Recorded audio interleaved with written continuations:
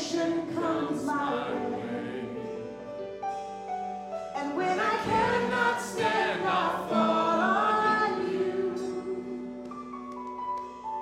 Jesus, you're my hope and stay. When I cannot stand, I fall on you. Jesus, you're my hope and stay. Lord, I need you. Oh, I need you. Every hour I need you. My one defense, my righteousness. Oh God, how I need you. I need you.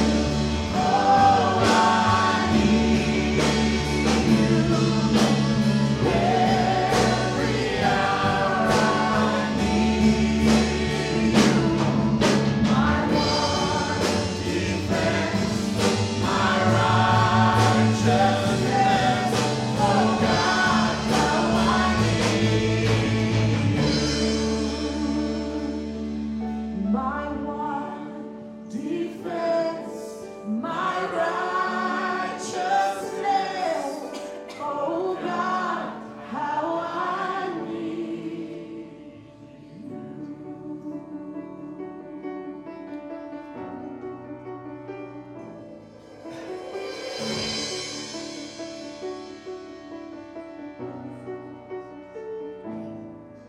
If faith can move the mountains, let the mountains move. We come with expectations, only here for you.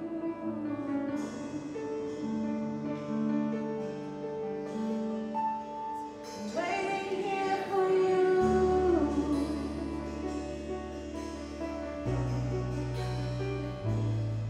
You're the Lord of all creation. Still you know my heart, the author of salvation. You loved us from the start.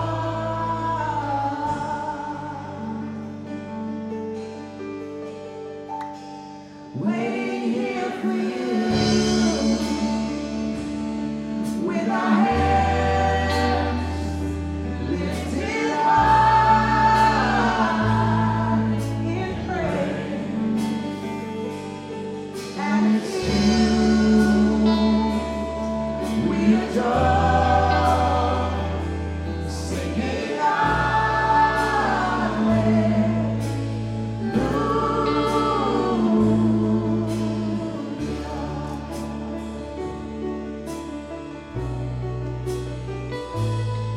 You're everything you promised. The faithfulness is true, and we're desperate for your presence. All we need is you.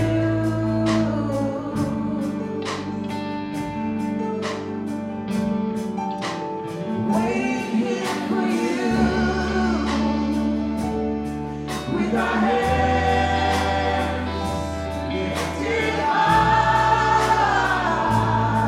in praise. Oh, it's you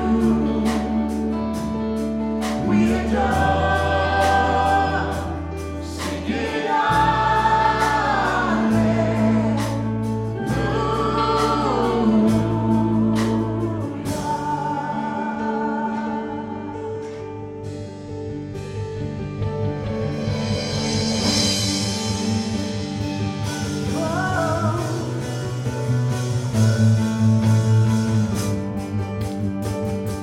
We're waiting for you.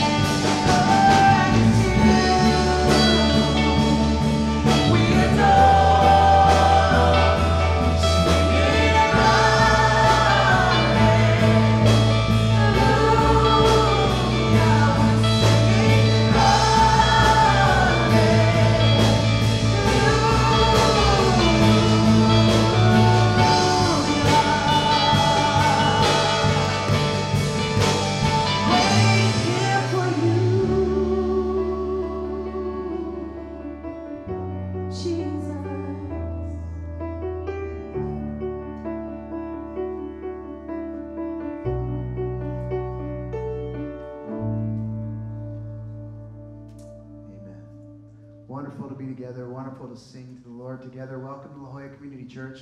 We're glad you're here. Would you take a moment now, greet the community around you. Students, head off with Ryan and go have a great time.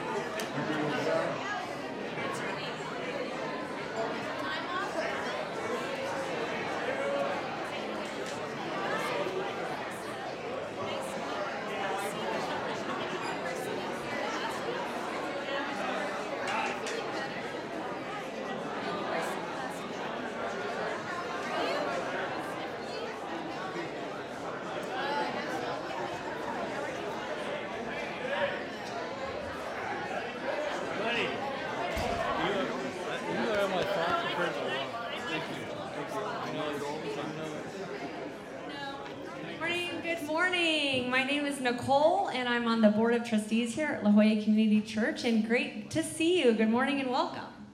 I'm Dominic Nuncio. I'm the executive pastor of ministries here. Thanks for joining us. We're so glad you're here, and I'm going to give back to Nicole.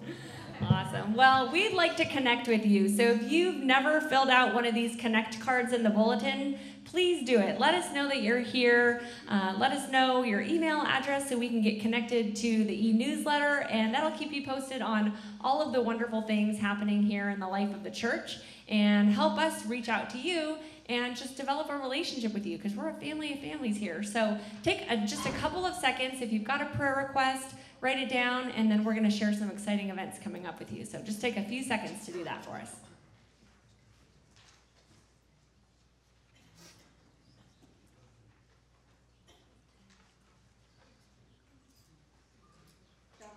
What's happening next weekend? Well, thanks for taking the time to pray. Next weekend, everybody write this down. I just want you, and repeat it back to me. No worship services next Sunday. No worship services next Sunday. Thanks for letting me know. I won't be here either. Instead of doing our traditional gathering as a church, we are going to be the church, which is the people of God. It's not a place. It's the people of God going on mission to go and be the church all throughout our community. And so if you haven't already signed up, we want to just take a few seconds and say, we want you to sign up. This is an all-play. If you're a roller skater, it was an all-skate event. Everybody on the floor to skate. This is not a time to stay in your PJs. This is not a time to check out another church. This is a time to be with us and serve our community around you. And you're going to hear all morning why the importance and the privilege that we have to serve and partner with what God is doing in our lives and in the lives of others. So we're going to take a moment and bring up one of our own who is going to be leading one of the projects, 7 projects that we're doing, 67 other projects represented from 2 other churches that are also participating around San Diego County. This is Mark Paulson. Say hi to Mark. Mark, why in the world are you going to give your Sunday to go and serve other people? I don't know. No, I'm just kidding. Good morning. I'm really grateful for this opportunity, and one of my favorite parts of Scripture is the description of the early church in Acts 2, where it talks about how the early church, they devoted themselves to prayer, the apostles' teaching, worship. They broke bread together, and we do a lot of that at a church, as a church. And one of the things that the early church did as well is they met the needs of those around them. And the Lord added to their number daily. And I know for me, sometimes I'm good at taking in more information. I love reading. I love coming to church, worshiping, hearing the sermons, taking notes. I love our life group times. But I don't always enter into the community and give myself to meeting the needs of the people around me. So I'm excited to just take a Sunday as the body of Christ to do that. And to do it together and kind of do life together and experience building relationships through serving together. And so what an opportunity for us to do that together. So I invite you to join us in doing that next Sunday. Thank you. So a few housekeeping things. If you haven't signed up already, we want you to go to ljcc.org now and sign up today. Registration closes by Friday, so it's really important that you sign up. Again, it's an all-skate event. We want all of you to participate, not because it makes us feel better about ourselves and all the work that we've done towards it, because we want what's best for you, and we really believe that when we serve together and we move like this and we move like this doing stuff, stuffing envelopes for the glory of God, licking stamps for the glory of God, writing notes to wounded warriors, picking up trash off the beach, so many different things, loving our first responders. There's something tangible about the kingdom here as it is in heaven, and we want you to be a part of it. So sign up today. A note, you'll see people like this next Sunday wearing these shirts. That's your site leader. If you sign out on the form, you'll hear from your site leader this week saying, thanks for joining our crew.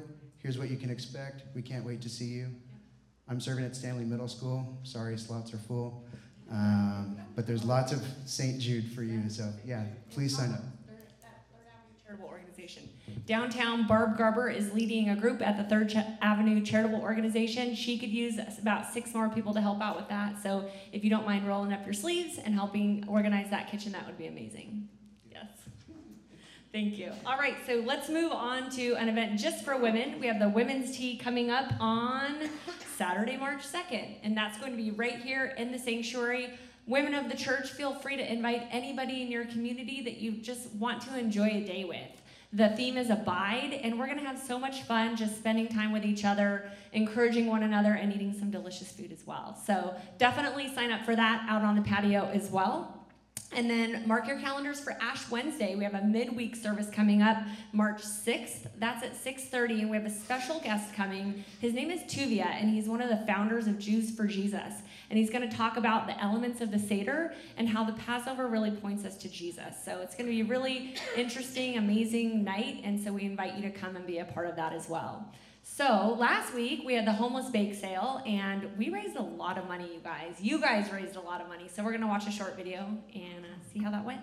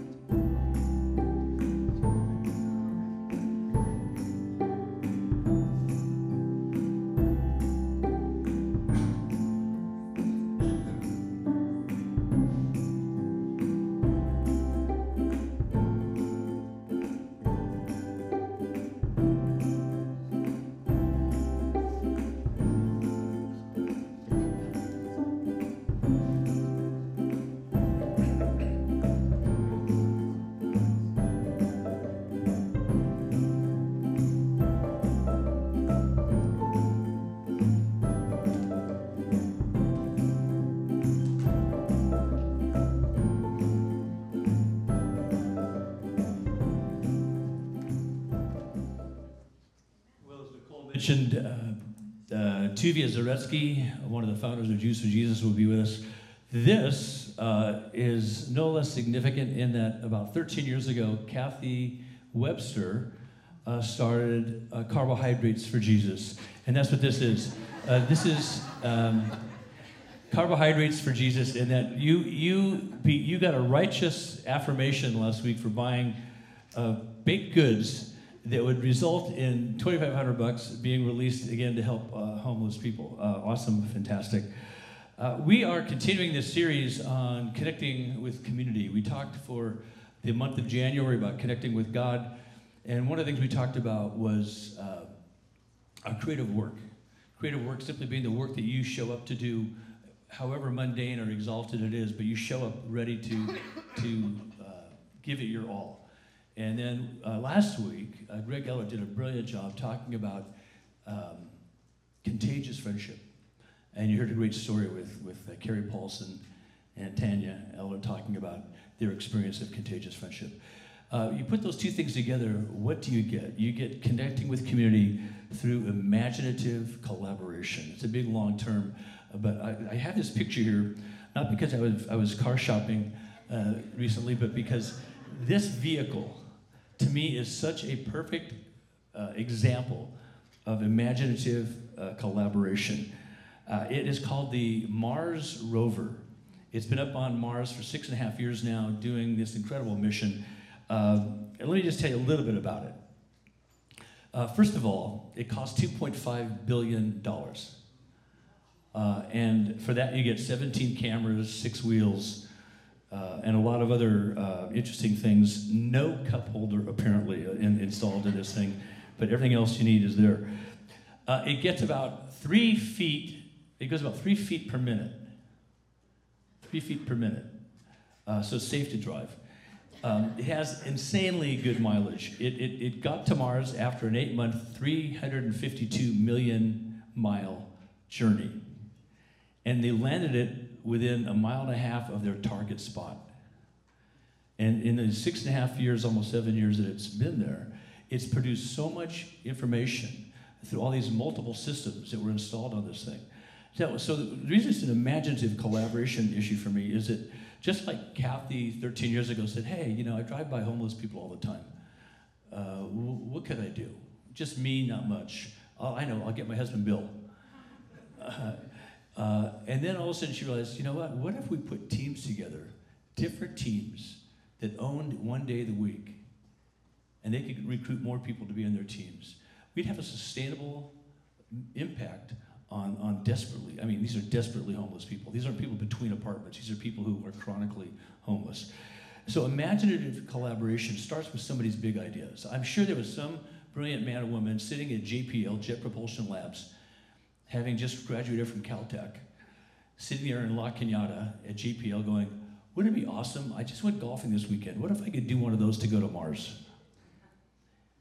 And then it took hundreds and hundreds of dedicated, incredibly disciplined and creative, highly educated people to create this amazing Mars rover. Do you know what it's called? It has a name, Curiosity.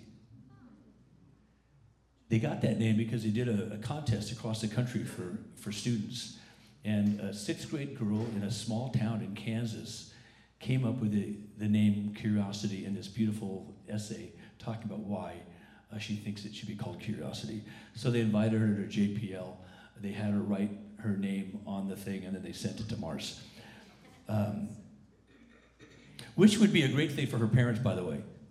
Honey, you do that one more time, I'm sending you to Mars. So you get a little leverage out of it as well. So imaginative collaboration is our focus today.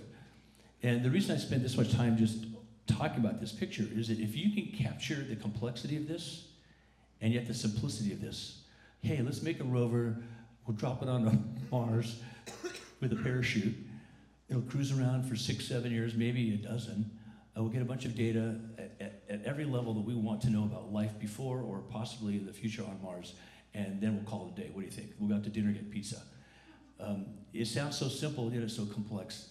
This is the intersection of creative work and contagious friendship. So, I saw this picture, and I love this picture. This is a bunch of hot air balloons flying over Cappadocia. You've probably seen this flying over Rancho Santa Fe.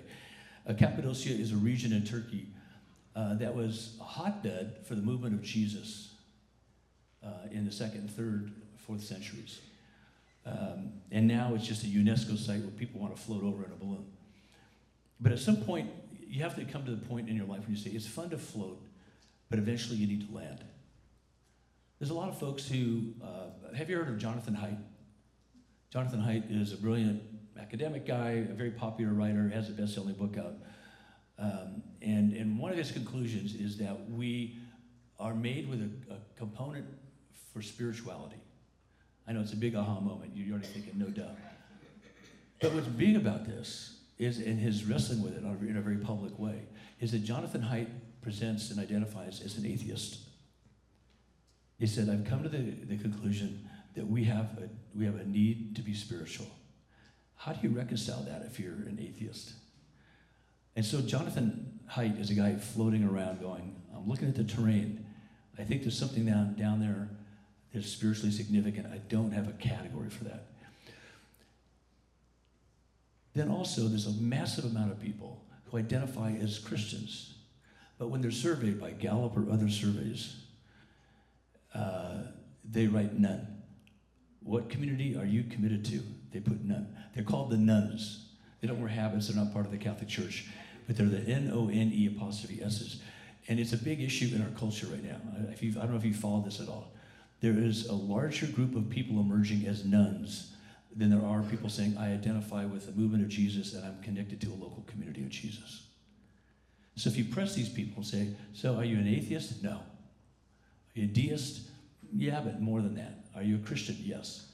Then why are you not part of the community? and have all these reasons why they're not. Well, I grew up in the church, and I didn't see my parents take it seriously, so why would I?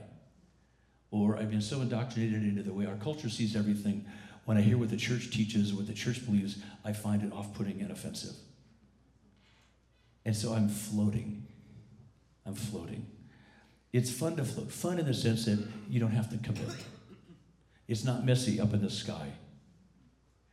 Floating, you got your flute of champagne, you're eating, nibbling on snacks, looking at, wow, Cappadocia, very pretty. But here's the deal. The church exists to say, come in for a landing. Come in for a landing. But how do you get people to be willing to do that? Clearly, it's a movement of God's Spirit nudging a person to do that. But it's also the result of people bumping up into people who are followers of Jesus, who are significantly committed to the community of Jesus. I read an amazing book. By the way, my fake FM DJ voice today is the result of being just down super sick for 2 weeks, seriously sick. And then the last week I got the all clear, but I still sound like I'm a train wreck. But first 12 days I couldn't read anything. I was just sleeping and I was out of it. But the last few days of bed rest, quarantine, I read a book called Surprised by Oxford by Carolyn Weber. This is a book everybody in this room needs to immediately download on their Kindle or buy in the store or order from Amazon or wherever you get your books. If you go on Kindle, it's $1.99. It's one of the best books I've read in the last year. So I don't know why it's $1.99. This is a woman who went to Oxford as a graduate student, as an atheist. And in the process of going to Oxford University, getting a master's degree and a PhD, becoming a professor and the first woman dean ever at Peter's College, Oxford, became a follower of Jesus. She was so heavily defended against Jesus, it was kind of disruptive when she started meeting people at Oxford who were followers of Jesus and were not in the nun category. There were people who said, because I'm a follower of Jesus, this is what that looks like. And by God's grace, God used these people to pierce through her armor, her defendedness. They caused her to say, I realize I can no longer authentically float. I've got to land. She was landed, she was baptized. At one point, she got married. She ended up marrying the guy that led her to Christ several years later. She taught at Westmont College. She's taught at several universities, went back to Oxford. Anyway, read this book, because how does this happen? It happens because people who have landed welcome people who are floating. We can't talk people in or out of anything. We can't coerce people. We don't guilt them or shame them. We simply invite them. Why? Because we want them to experience the creative work God has made them for. We want them to experience the contagious friendship that they were designed for, so they can be part of this imaginative collaboration that God is doing among people who come together in his name because they've landed. And they're committed. And it's messy, messy, messy, but they're convinced that this is the way through to the place of living fully. So where do we get this theologically? Out of Ephesians chapter 2. Consequently, Paul writes to the people in Ephesus, you are no longer foreigners and strangers. You might be sitting here today thinking, I'm kind of an interloper, I'm a visitor, I'm a guest. I'm not really part of the community. Most of us, before we become followers of Jesus, are very uncomfortable going to a church. It's an insider thing. Most churches exist for themselves. They say they exist for everybody else, they exist for themselves. And they have all these practices and things that they do that while they're standing, you're sitting, and while you're sitting, they're standing, and somebody will say something, they all seem to know what's going on. We all feel like perpetual outsiders until we land. And then Paul says, look, let me remind you, you are no longer foreigners and strangers. He's writing to people primarily who weren't Jewish. So they're saying, we're not insiders. He's saying, you are. You're beloved sons and daughters of the living God. Why? Because you've put your faith in Jesus. You are now fellow citizens with God's people and also members of his household. His household. That word is oikos. Household is oikos, O-I-K-O-S. It's the root for the word economy, economics. This is a picture of having been called out. Ecclesia, you know the term ecclesiastical, has to do with church. All it is a word that means Jesus has called us out to follow him, to be part of his community. This is not a human community that we invite Jesus to. This is a Jesus community that he invites us into, a household of faith. And then what does he do? He brings us together, shows us our creative work, helps us develop friendships that are like none we've ever had, and then he sends us back out in an act of intentional and imaginative collaboration. And so he says, this is built on the foundation of the apostles and the prophets with Christ Jesus himself as the chief cornerstone. In him, the whole building, this living building, is joined together and rises to become a holy temple in the Lord. And in him, you too, as unlikely as it is, as unlikely as you might see yourself as a non-candidate, a nun, you are included in this, he says, because you are being built together to become a dwelling in which God lives by his Spirit. This is not a community defined primarily by your culture, your language, your ethnicity, your gender, your life experience. It's defined by the person of God calling you as a person to walk with him. And he will sort out your life just like Carolyn Weber found her life being sorted out. Like a veil being lifted off her face, and now she's seeing things clearly. You'll love that book, by the way. More so, you'll love the book of your own life that God's writing. God wants to write a better story in you because you're part of this living, thriving community of faith. And because you're part of that, Paul writes to the Corinthians, he says, therefore, my dear brothers and sisters, stand firm.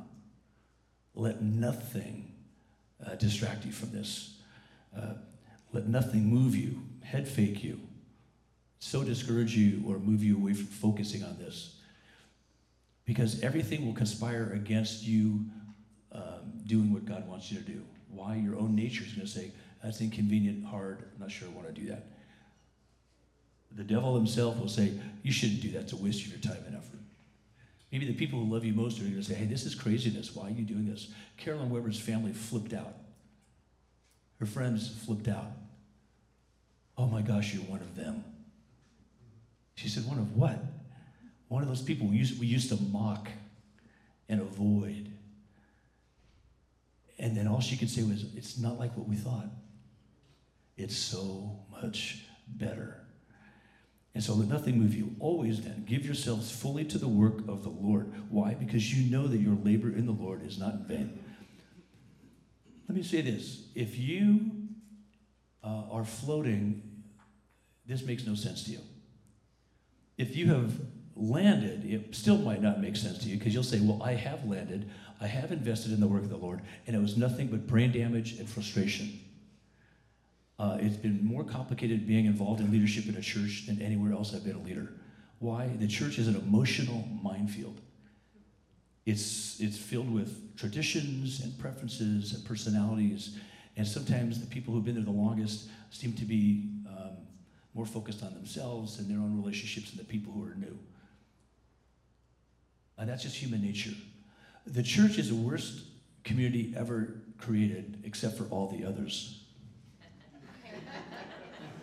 I'm echoing Churchill when he said democracy is the worst system ever created except for all the other systems. And so the church is the most dysfunctional, screwed up, brain damaging, frustrating organization except for every other human organization ever created. And so therefore, by virtue of just being that much better, it is the hope of the world. And so you know that your labor in the Lord is not in vain. I'll tell you what, as long as you don't ever get to that place of this was in vain, I think you haven't gone deep enough. You've been living superficially. You can attend a church and still be a nun. I have a friend who was a phenomenal speaker, so much so that his whole living was being on planes almost every day of the week, flying around the world speaking. He was a phenomenal speaker. He's retired now, which is to his relief because he was deathly afraid of flying.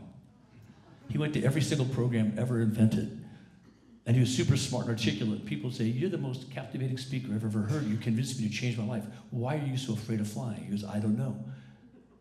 He goes, I really don't fly, I hover. I perch myself over the seat. I'm afraid to put my full weight on the seat. I have the strongest thighs in the planet because I'm doing squats the entire time because I just know if I lean back and sit, the plane will go down. You could be a person like that, going to a church but not really engaged. If you do that, you might say, I've avoided all those horror stories all my friends have told me. Yes, but you haven't gone deep. You haven't gone deep. Love requires us to be vulnerable. Love requires us to be more patient than we think we have the capacity to be. God's great humor is calling me to be a pastor, one of the least patient people on the planet, too. Every time I see somebody from high school, which is rare these days, they're all getting too old to travel. Whenever I see a friend from high school, they go, no way, you're a pastor? You're kidding me. They let you be a pastor? And I always correct them. I say, no, they did not let me be a pastor. They made me be a pastor to teach me a lesson of patience. Your labor is not in vain. If you're in a place right now where you're saying, I don't know, I've been burned and I don't want to go back in, that burn is just a singe. God is making you stronger and deeper and more mature by putting you into that mix of people who are annoying and obnoxious and desperately needy, but who present beautifully. Everybody in this church looks normal until you get to know them. This is a moment of full disclosure. And so what do? We say, yes, but.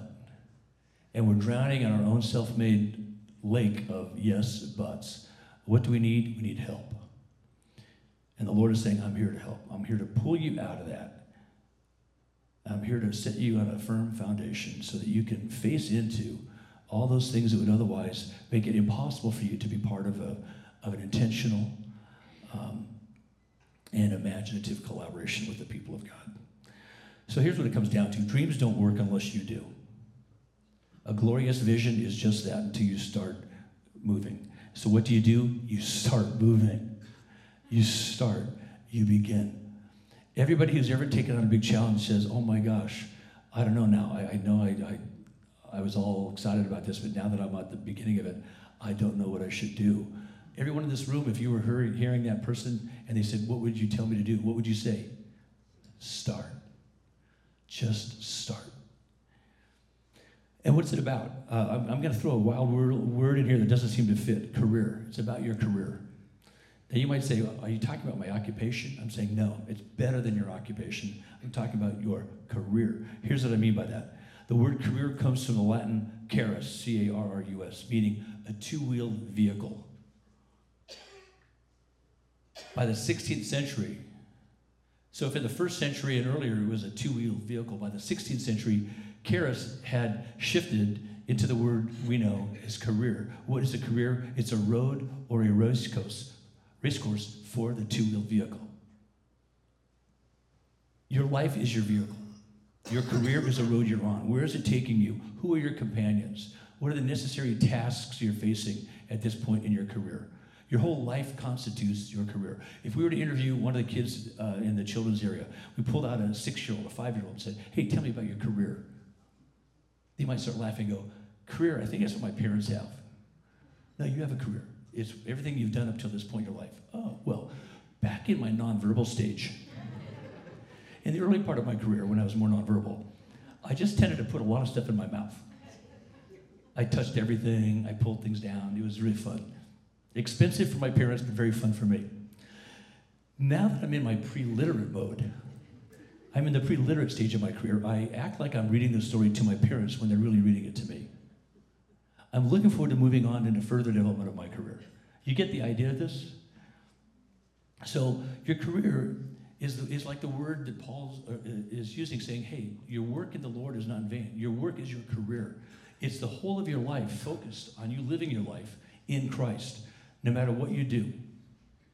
Everything you do counts in your career in Christ. The total makeup of you is who you are in Christ. This is why people who are super good at one thing get in trouble when they say, I want a hall pass for everything else in my life. I got to tell you, every friend I've ever had that became a professional athlete has had to overcome the scholarship mentality at some point. Because as long as they produced at a high level, everybody around them took care of them. I can't tell you how many times I've talked to people, former military people, who would say, everything was about my mission. Now that I no longer do that mission, I'm sort of at sea. I don't know how to do most things. I've left that to my wife, to other people to figure that out. Your work of the Lord is the sum total of your entire life. How's that going for you?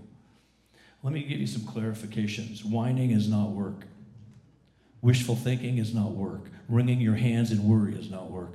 Waiting around for somebody else to do something is not work. I got to tell you, this bums me out because these are the things I'm very, very good at. I excel in these things, and to think that they do not count as work is very disturbing and disappointing to me. Maybe you feel the same way. Titus to the rescue. Maybe you've never read the book of Titus. I didn't know it was in the Bible until this week, so I'm stoked to be able to quote it. Titus was like Timothy, a young pastor that Paul was mentoring. He's in a very difficult situation. And so Paul says, look, Titus, remember this. When the kindness and love of God, our Savior, appeared, he saved us not because of the righteous things we had done, but because of his mercy. Titus's attitude was, these people are impossible. And Paul's saying, exactly. Exactly. That's why we sent you there. They need God's mercy through you. He said, because the Lord saved us through the washing of rebirth and renewal by the Holy Spirit, whom he poured out on us generously through Jesus Christ our Savior. It wasn't a trophy ceremony. You're so awesome, we'd like to acknowledge that, just give you this trophy. We'd like to give you faith in Jesus, right? Baptism isn't a trophy moment.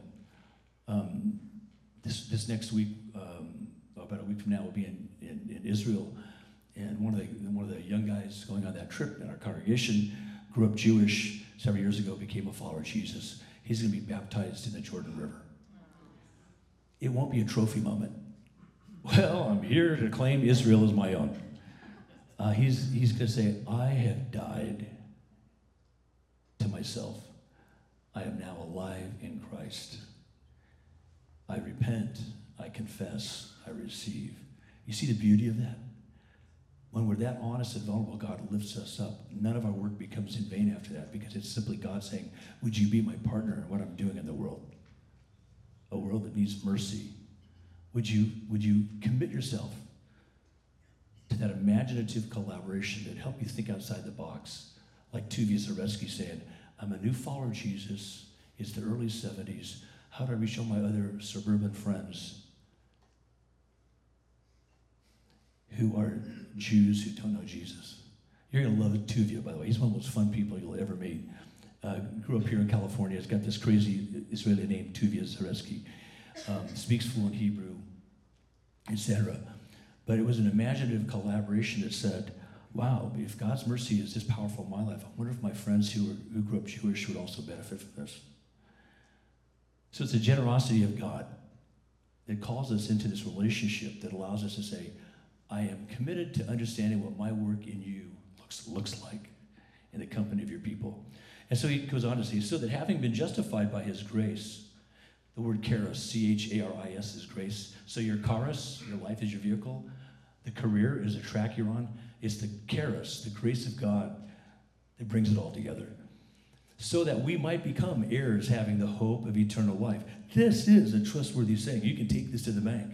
And Paul says to him, I want you, Titus, to stress these things so that those who have trusted in God may be super careful, focused, intentional, deliberate, to devote themselves to doing what is good. And what is the definition of what is good? Doing God's will. Doing God's will. It's God's will that you would prosper and thrive and flourish. It's God's will that you would take a Sabbath every week. It's God's will that you would take a vacation. It's God's will that if you're married, you have a date night. You start attaching God's will to a lot of things. Good things. It's God's will that you would suffer and sacrifice to advance his kingdom. Why? Because that's the deep satisfaction point. That's where the significance of your life becomes really clear. Your willingness to suffer and sacrifice in the name of love. And not love as an end in itself, but the love of Christ made real in you and through you. And so these things are excellent. These things are profitable for everyone. That means they're worth doing. It's almost the case that you could say there's nothing else more worth doing, except that it's everything. So everything you currently do ends up being part of this movement of what God is doing. So working out your faith is your life's work. Let that sink in.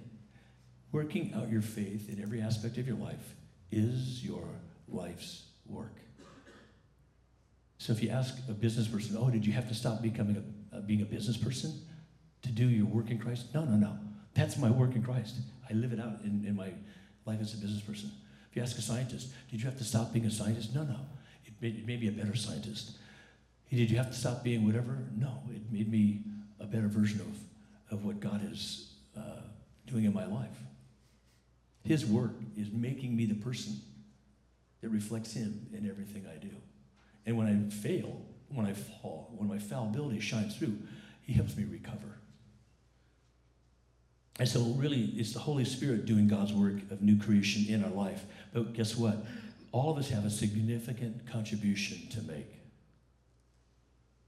Nobody gets a hall pass in the sense that if you're granted a hall pass, you miss your life.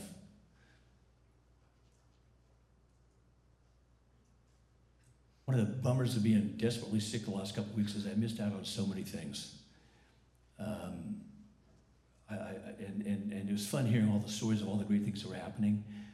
And I was happy to hear how great everything was. I was supposed to be at Lauren's birthday party to celebrate her turning 30, our daughter. I was supposed to be there for Miles's first birthday. Could be there. Friends had dinner last night. I couldn't go. I just couldn't talk. If we were to say, God, I don't want to have to do all this stuff that Steve is implying, you'll miss your life. You'll live a life, you'll miss the life that is God's best gift to you. So we need to overcome two things: fear of missing out, FOMO, and fear of moving on, FOMO. We all have a significant contribution to make. A king one time said, I want to bless the people of my kingdom. I'm going to have a big party. I'm going to the choicest foods, the most beautiful setting I can create, which I do on a regular basis for other people, other kings. I want to do for my people. I'll provide everything. All I'm asking is that all the people coming to this banquet bring some wine. And we're going to mix it all together and make the best cuvee you've ever experienced. Even if you don't drink wine, bring your wine. Well, the day of the banquet, as everybody came in, they were overwhelmed with how beautiful it was. And they could see all the care that the king had gone to, the expense, the consideration, ultimate hospitality. And as he sat there at the tables, and he said, now the wine will be served. As all the servants came out and started serving the wine, it was a shocking moment when everybody realized it's water. Everybody had said in some way, well, my best wine, people won't really appreciate it. Others said, my wine won't be good enough. I'm not going to bring it. And they all swapped out their wine for water. And it was a very sad moment when people realized, my gosh, the king provided all this and invited us to participate. He was honoring us by asking us to participate. He covered for us by knowing that if he made a giant mixture, everybody's wine would be better. And yet we failed to do the simplest thing he asked of us. This is our dilemma when it comes to our creative work and these contagious friendships reflected in imaginative collaboration. You see, God is at work in the world and inviting you to join him. There's no excuse except for your pride, your fear, your hurts, whatever. It stops you from being a part of this. If you said, Lord, I would have done it, or I would do it, but man, I've been hurt. I've been burned in the process of doing God's will. And Jesus would say, I know what you mean.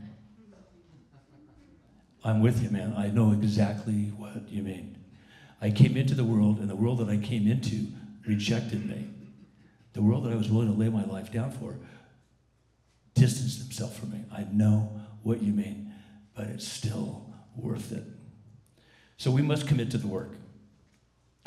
And God doesn't expect us to do a work that's beyond our capacity. He expects us to simply be fully present to him in the work he's calling us to do. You don't know where your work will lead. That's one of the great things about everybody's story.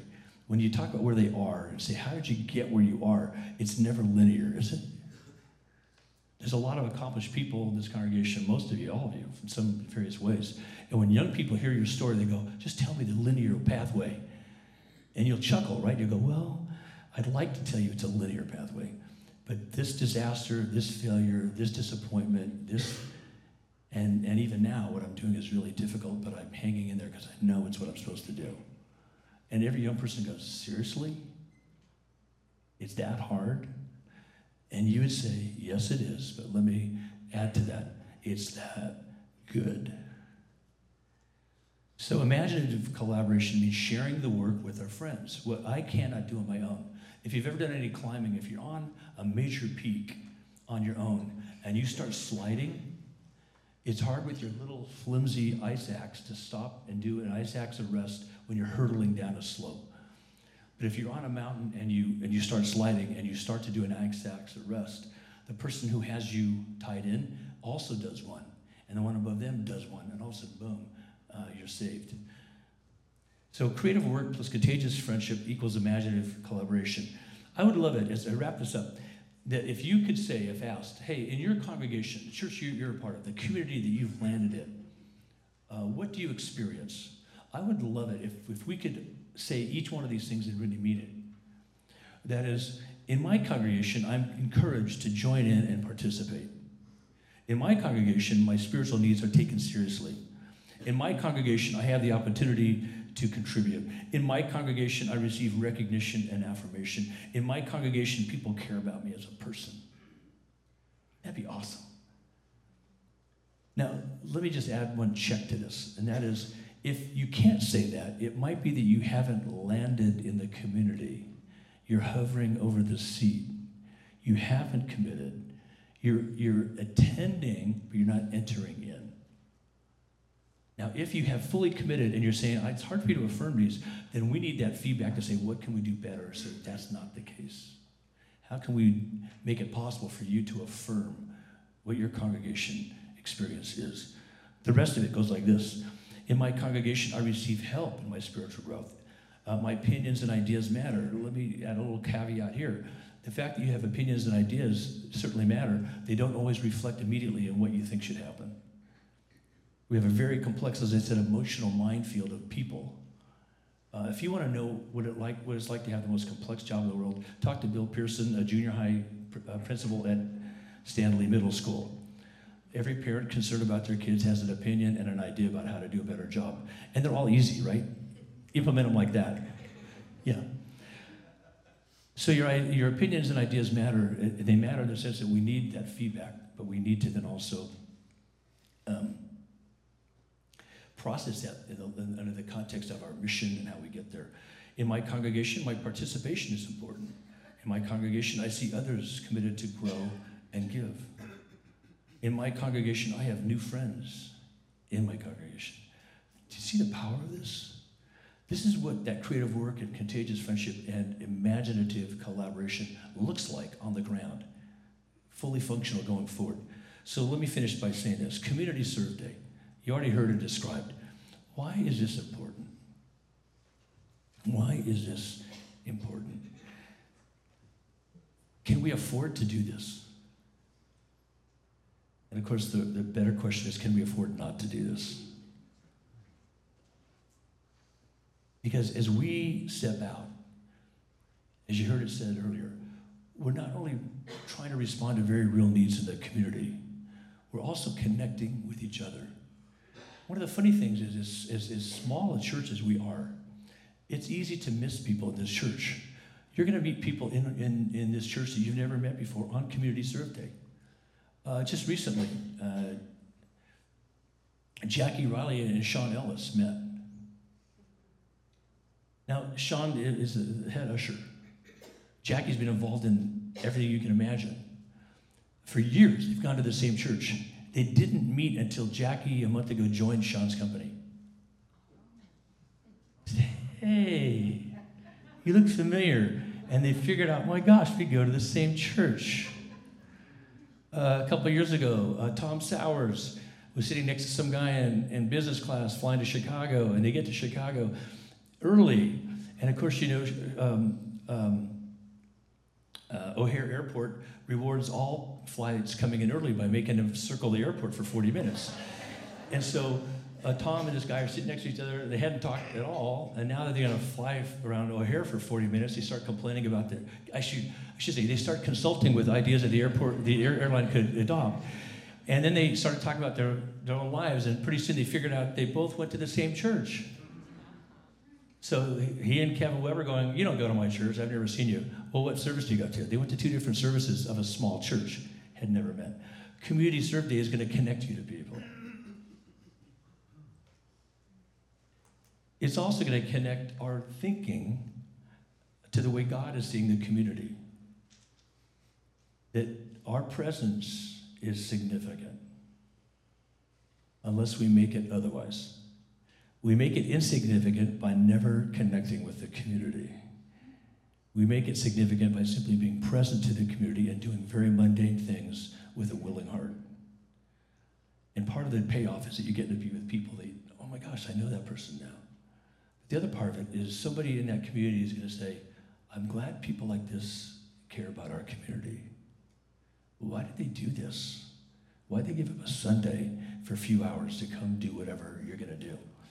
So Community Serve Day is just one example of imaginative collaboration, reflecting contagious friendship and the creative work that God has called each one of us to. So thank you, and God bless you for being people who embrace this, who have stopped floating and have landed and are committed and experiencing that your work in the Lord is not ever in vain. So Lord Jesus, I thank you for my brothers and sisters. I thank you for the privilege of being in this community, for being able to experience life together in you. I pray, Lord, that you'd expand our perspective of what you're doing in our lives, the ordinary, mundane, day-to-day lives that we live. I pray, Lord, that you'd help us to have a larger perspective for what you're doing in this community. And Lord, we commit ourselves as a church to be better together because we honor and glorify and worship you. And so we pray these things in Jesus' name. Amen.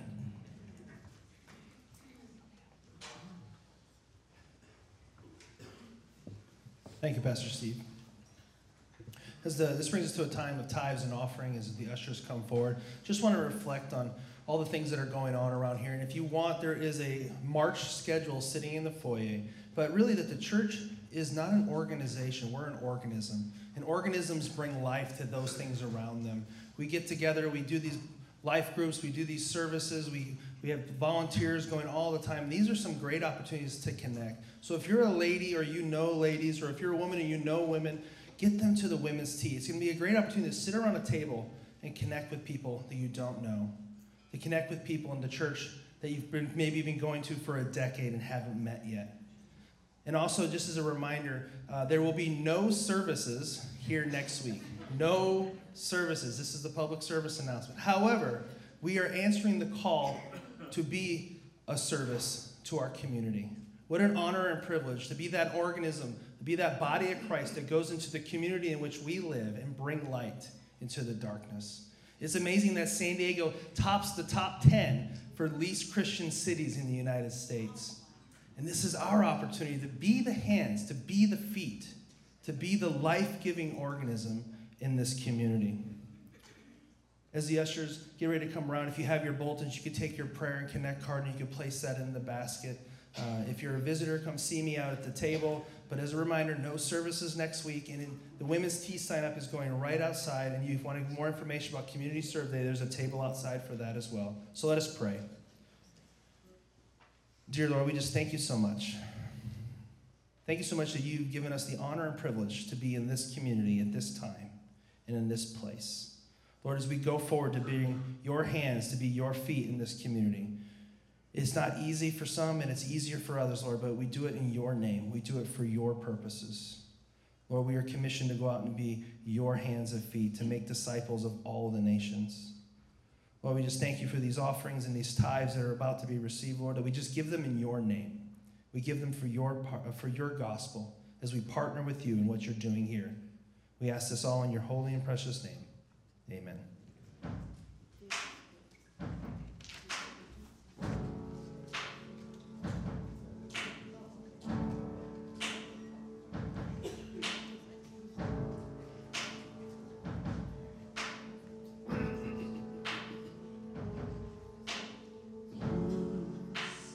Bring it all to peace. The storm surrounding me, let it break. At your name, still call the sea to still, the rage in me to still every wave. At your name, Jesus, Jesus, you make the darkness tremble.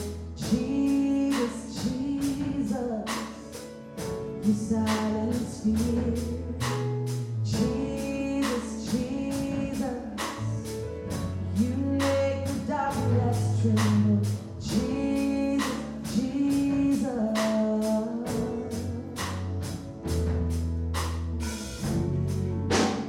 Call these bones to breathe. Call these lungs to sing. Again. Praise Jesus, Jesus. You make the darkness tremble. Jesus, Jesus. You silence fear. Oh, Jesus, Jesus. You make the darkness tremble. Jesus, Jesus. Your name is a light that the shadows can't deny. Your name cannot be overcome. Your name is a light forever lifted high. Your name cannot be overcome. Jesus, you make the darkness tremble. Jesus, Jesus, you silence fear. Oh, Jesus, Jesus, you make the darkness tremble. Jesus, Jesus.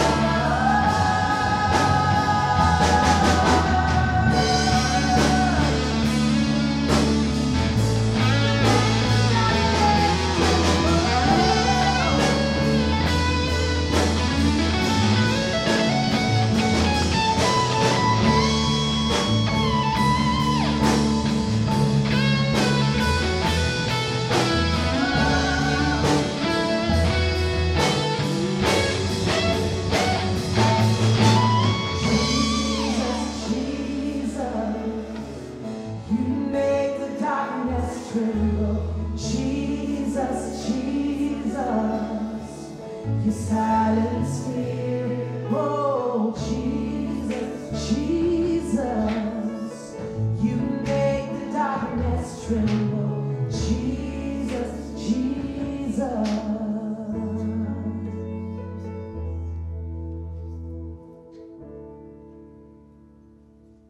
Amen. Well, we're going to sing one final song together. We think you might know it, so feel free to sing out with us as we just celebrate the Lord's grace this morning.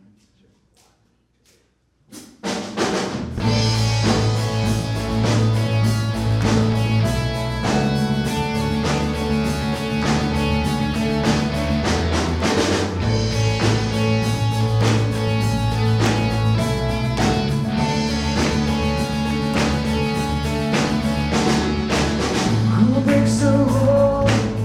Sin and darkness, whose love is mighty and so much stronger. The King of glory, the King above all.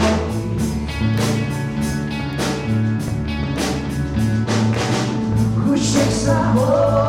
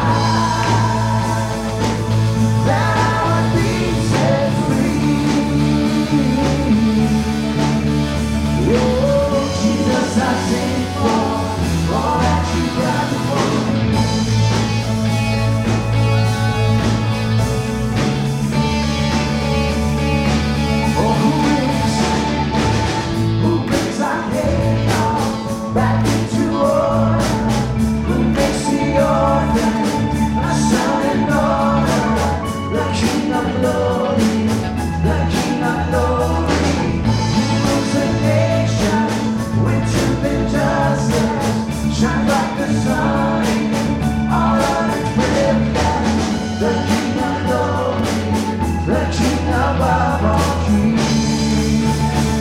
Oh, this is amazing grace. This is unfailing love, that you would take my place, that you would bear my cross. Yes, you would lay down your life, that I would be set free. So, Jesus, I sing for all that you've done for me. Worthy is the Lamb who was slain. Worthy is the King who conquered the grave. Worthy is the Lamb who was slain. Worthy is the King who conquered. Oh, sing it out, church. Worthy. Sing, worthy is the Lamb who was slain. Worthy is the King who conquered the grave.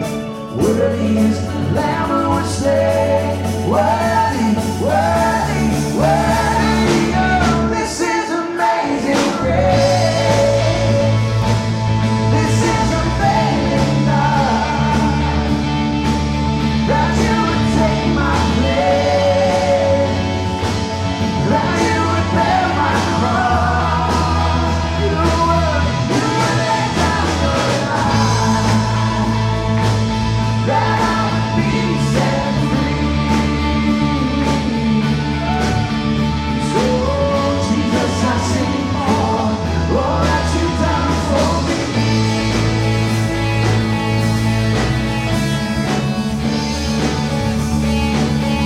All that you've done for me.